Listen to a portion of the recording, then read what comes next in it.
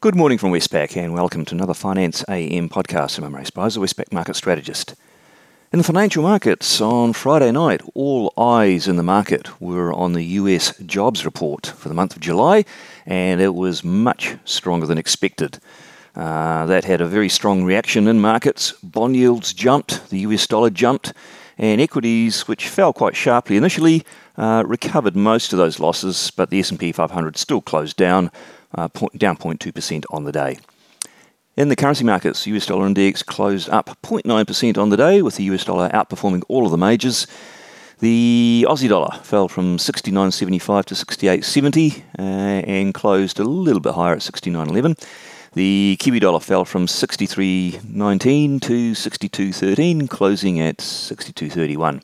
And the Aussie Kiwi cross rose from 110.32 to 110.80. In the interest rate markets, some pretty big reactions in the US Treasury markets. The two-year Treasury yield jumping from 3.06 to 3.26 in response. The 10-year yield jumping from 2.68 to 2.82. And the yield curve flattened further. It is now the flattest, indeed its inverse, since 2000. Markets currently price the Fed funds rate to be 68 basis points higher at the next meeting in September. In other words, they're pricing in a fairly decent chance that the next move will be a 75-point hike rather than a 50-point hike.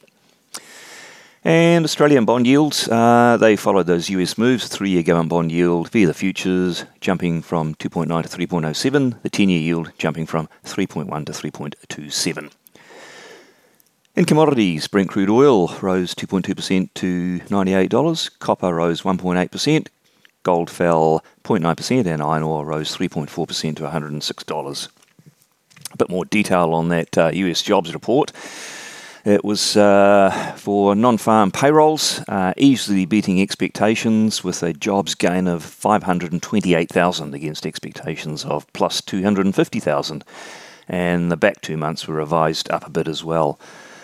The gains were across all of the major sectors, led by hospitality, and unemployment. The unemployment rate slipped from 3.6 to 3.5. And average hourly earnings also beat expectations. Interestingly, payrolls have now reclaimed 100% of the jobs lost way back in March and April of 2020 when the pandemic kicked off. And Hours Worked have not only reclaimed all of those losses, but they are now well ahead. So whichever way you cut this, it was a very strong US labour market report. On the day, what's that could be market moving? In New Zealand, we'll be watching the RBNZ Inflation Expectations Survey for the third quarter. Still looking to see whether inflation expectations are showing any sign of levelling off yet.